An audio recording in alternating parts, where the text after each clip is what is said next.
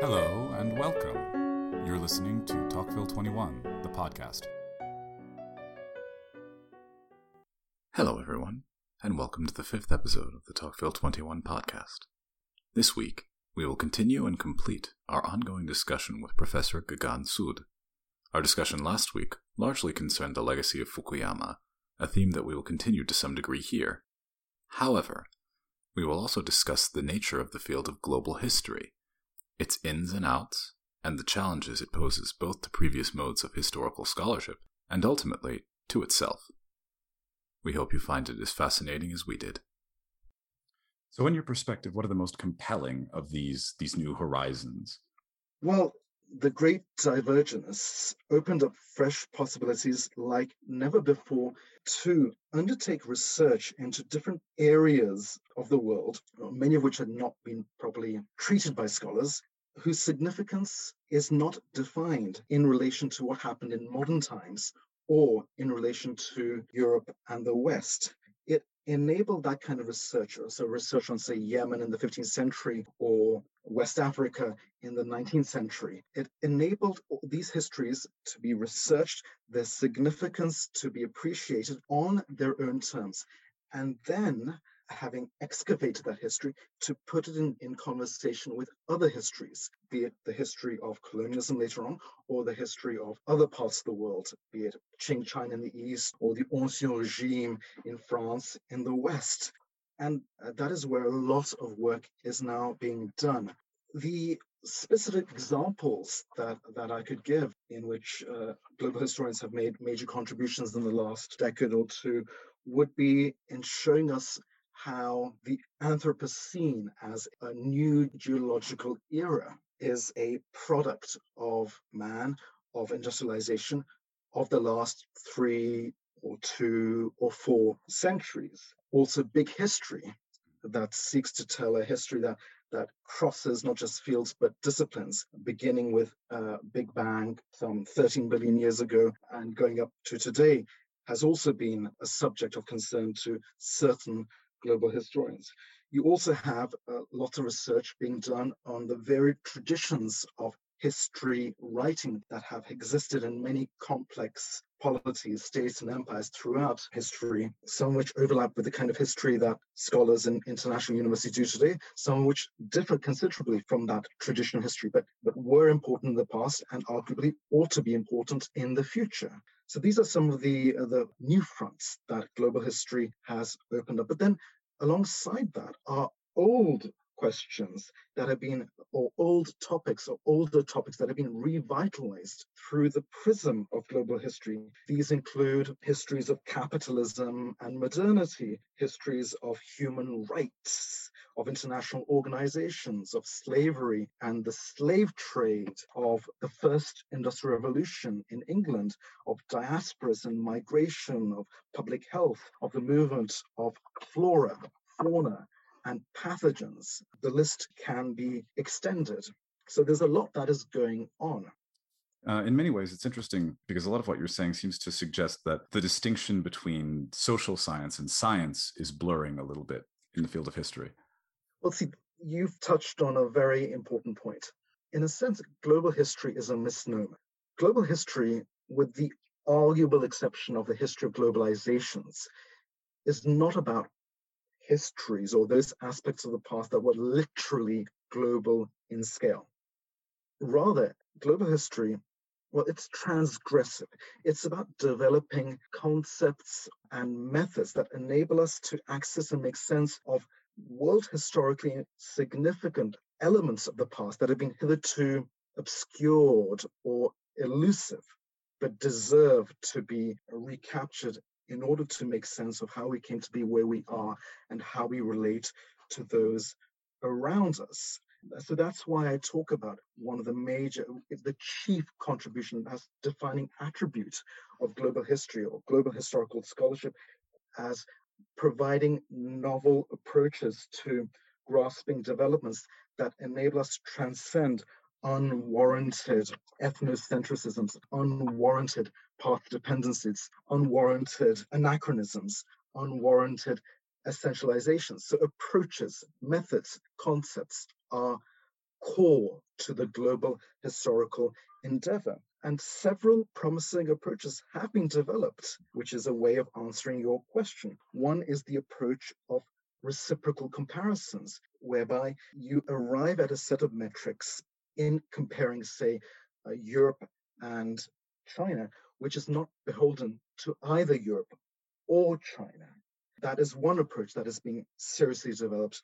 Another is rooted in drawing upon archaeology, climatology, as well as history and their respective sources and combine that in such a way as to tell the story, particularly of the environment, a history of the environment, drawing on sources that are rarely invoked together, but doing so in an interdisciplinary way so as to arrive at a better understanding of how the little ice age, say, of the 17th century influenced developments in the political realm in Northern Europe or in Eastern China or in the New World. So that's another set of approaches that have been developed. A third set of approaches are to do with how you articulate histories that operate at the level of individual actors, as well as operating at the level of regional scale empires or religious traditions. These multi-scalar histories.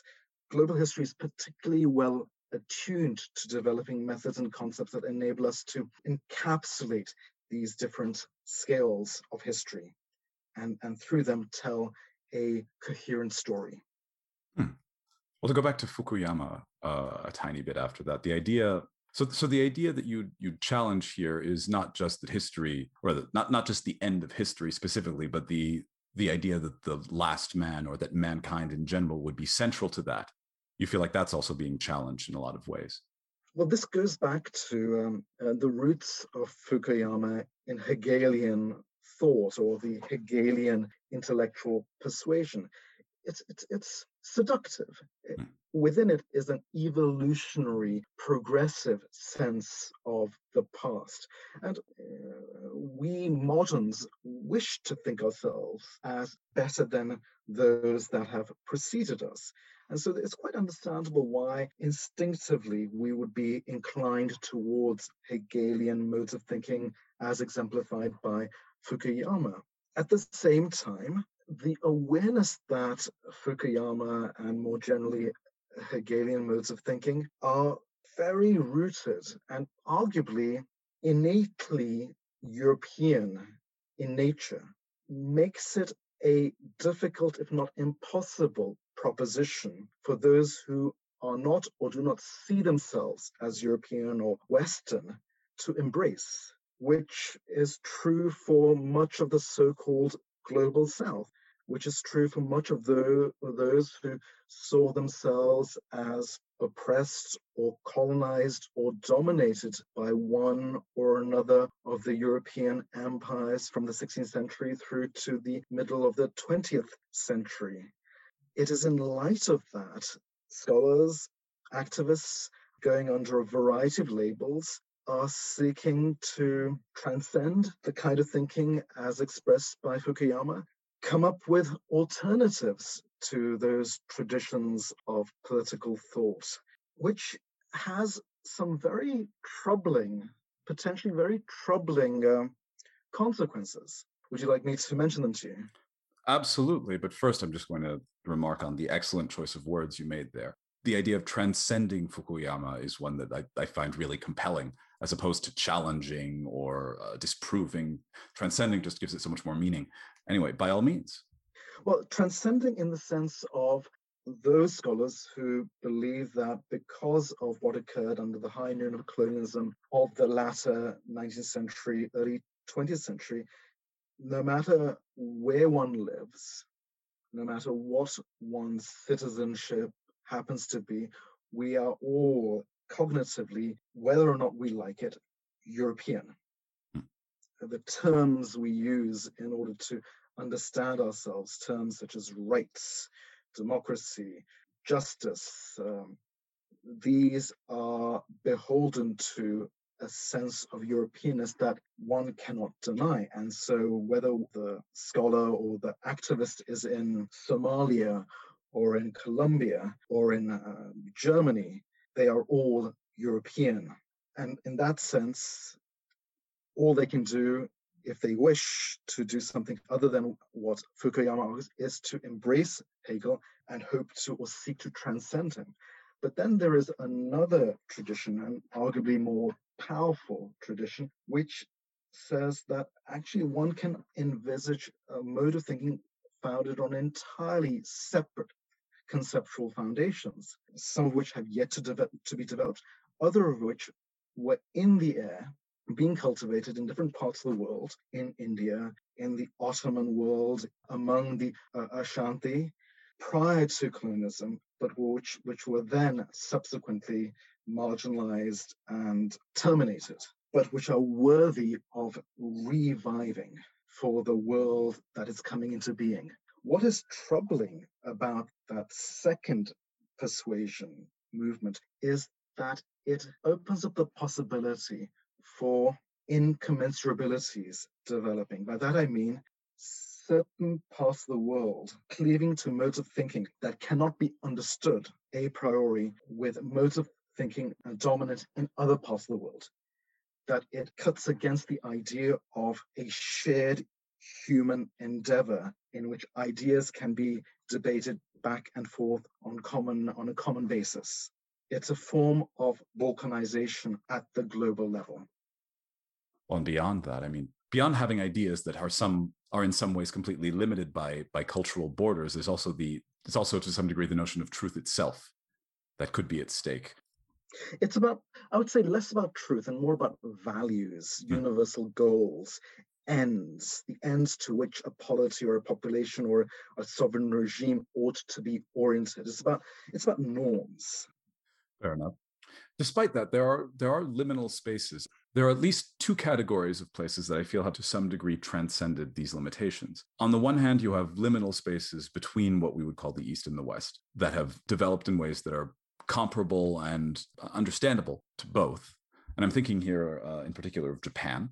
But on the other hand, you have models of understanding that are based in European thinking, or models of being that are based in European thinking that permeate places with absolutely no connection, or rather no logical connection to Europeanness. And isn't that to some degree also a form of cultural connection? Japan is fascinating in that regard.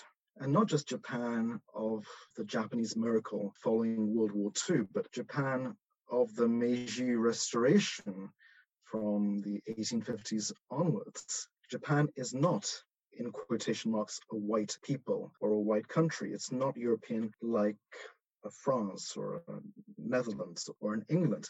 And yet, within a few decades of it opening up to the outside world from the 1850s, it experienced hell-bent forms of development that culminated in a shock to the then world order, the then global order, when the Japanese defeated the Russians in the Russia-Japanese War of 1904-1905. That had never been conceived of hitherto. The idea that a non-white power could defeat on the field of battle a European great power.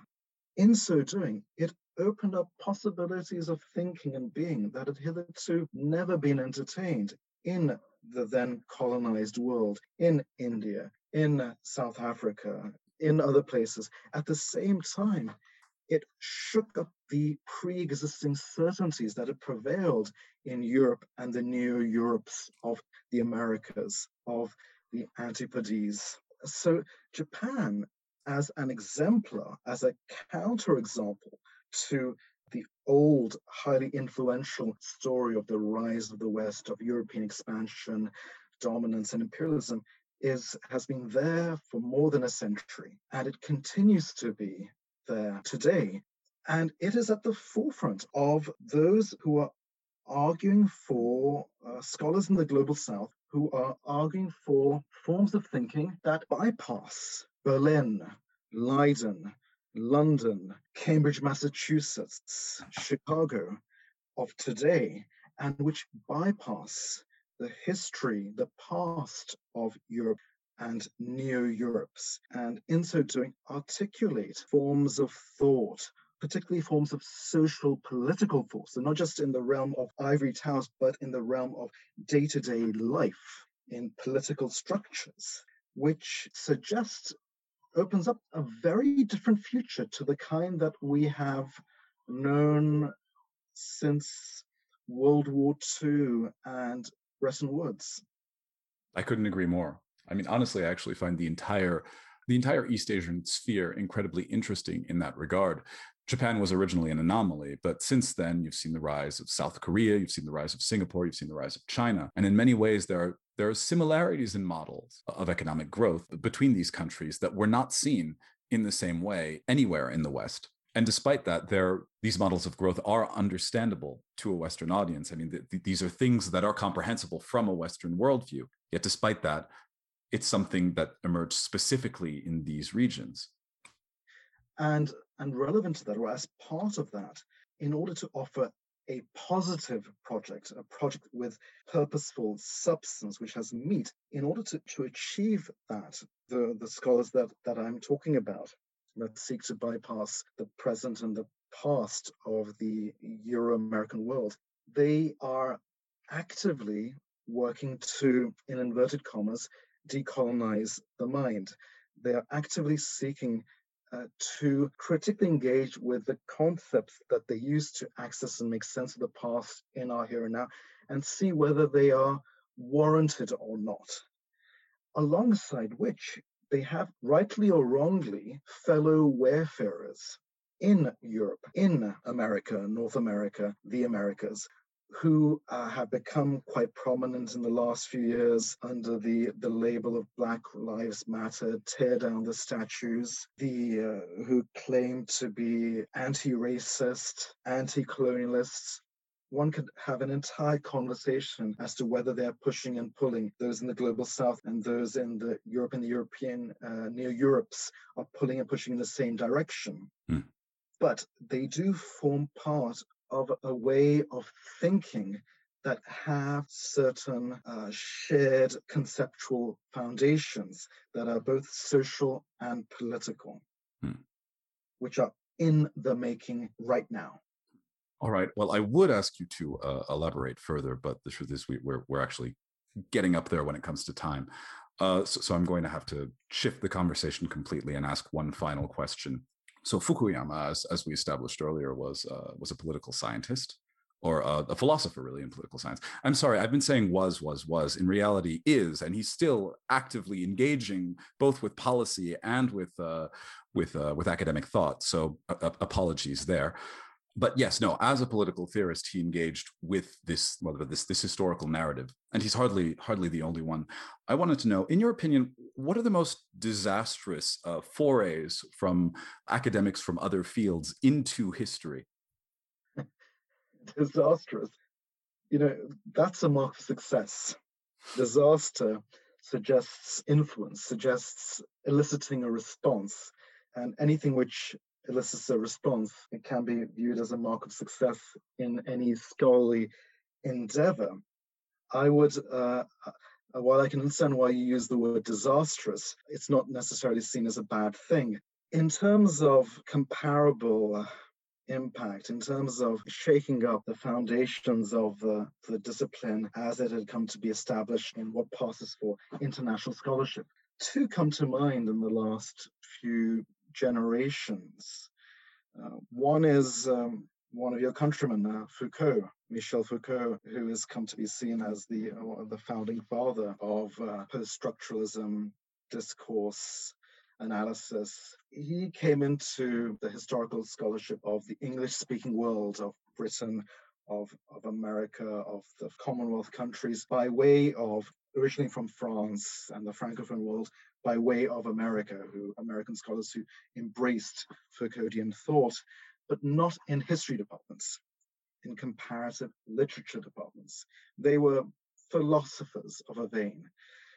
For those who decried Foucault and Foucauldian thought in history, they made the signal strategic error of refusing to engage with him in the first few years, such that Foucauldian scholars came to define the terms of that mode of thinking in academic history. And by the time historians of another persuasion came to appreciate that they were losing the argument, because who controls the terms dictates the future course of the argument, by that time it was already too late. So global history, which comes into being in the 1990s and early 2000s, does not seek to turn the clock back to the world before Foucault. It embraces elements of it and seeks to do something else in light of what is worthwhile for their purposes, for the purposes of global history in historical scholarship. So Foucault is one. Another, and related to Foucault, but pointing in a different direction, is Edward Said, the famous, now deceased, Palestinian-American scholar in a comparative literature department, a scholar of English literature at University of Columbia in the US. And he did some of the same, but for post-colonialism, as opposed to Foucault for post-structuralism. The two overlap with one another. These two trends of scholarship overlap with one another while having their distinctive qualities. So yes, Foucault and Said would be the two most obvious examples who have transformed realms of historical scholarship as aliens to academic history, particularly Anglosphere academic history. Well, I find it excellent that you redefined the term disastrous in such a positive light. I think that was a really wonderful way of engaging with the question. One definition, one way of defining the endeavor of history as a discipline is not in terms of the answers that it gives to questions that are of topical interest, but in posing new questions in ever more generative, stimulating, provocative ways. It's not about answers, but about questioning how we understand ourselves, where we come from, and relate to those around us in a fresh manner. And so in that sense, to be disastrous is to be desired. Well, that's certainly an interesting way of putting it. I couldn't agree more with that, actually. That being said, Professor, I think we're more or less out of time. So I'm going to thank you for your insight onto these topics. Well, thank you very much for having allowed me this opportunity to have a fascinating conversation. And hopefully ideas will be put out there which others can mull over and learn from. I certainly hope so. Well, in any case, this has been Professor Gagan Sood of LSE and the Journal of Global History, and this has been Tocqueville 21. Thank you for listening to the Tocqueville 21 podcast, and we hope you enjoyed this episode. For more information, please visit our website, tocqueville21.com. That's TOCQUEVILLE21.com, and stay tuned for the next episode. We would like to credit Kevin MacLeod for his rendition of Tchaikovsky's Waltz No. 9, Opus 40, for our intro and outro music.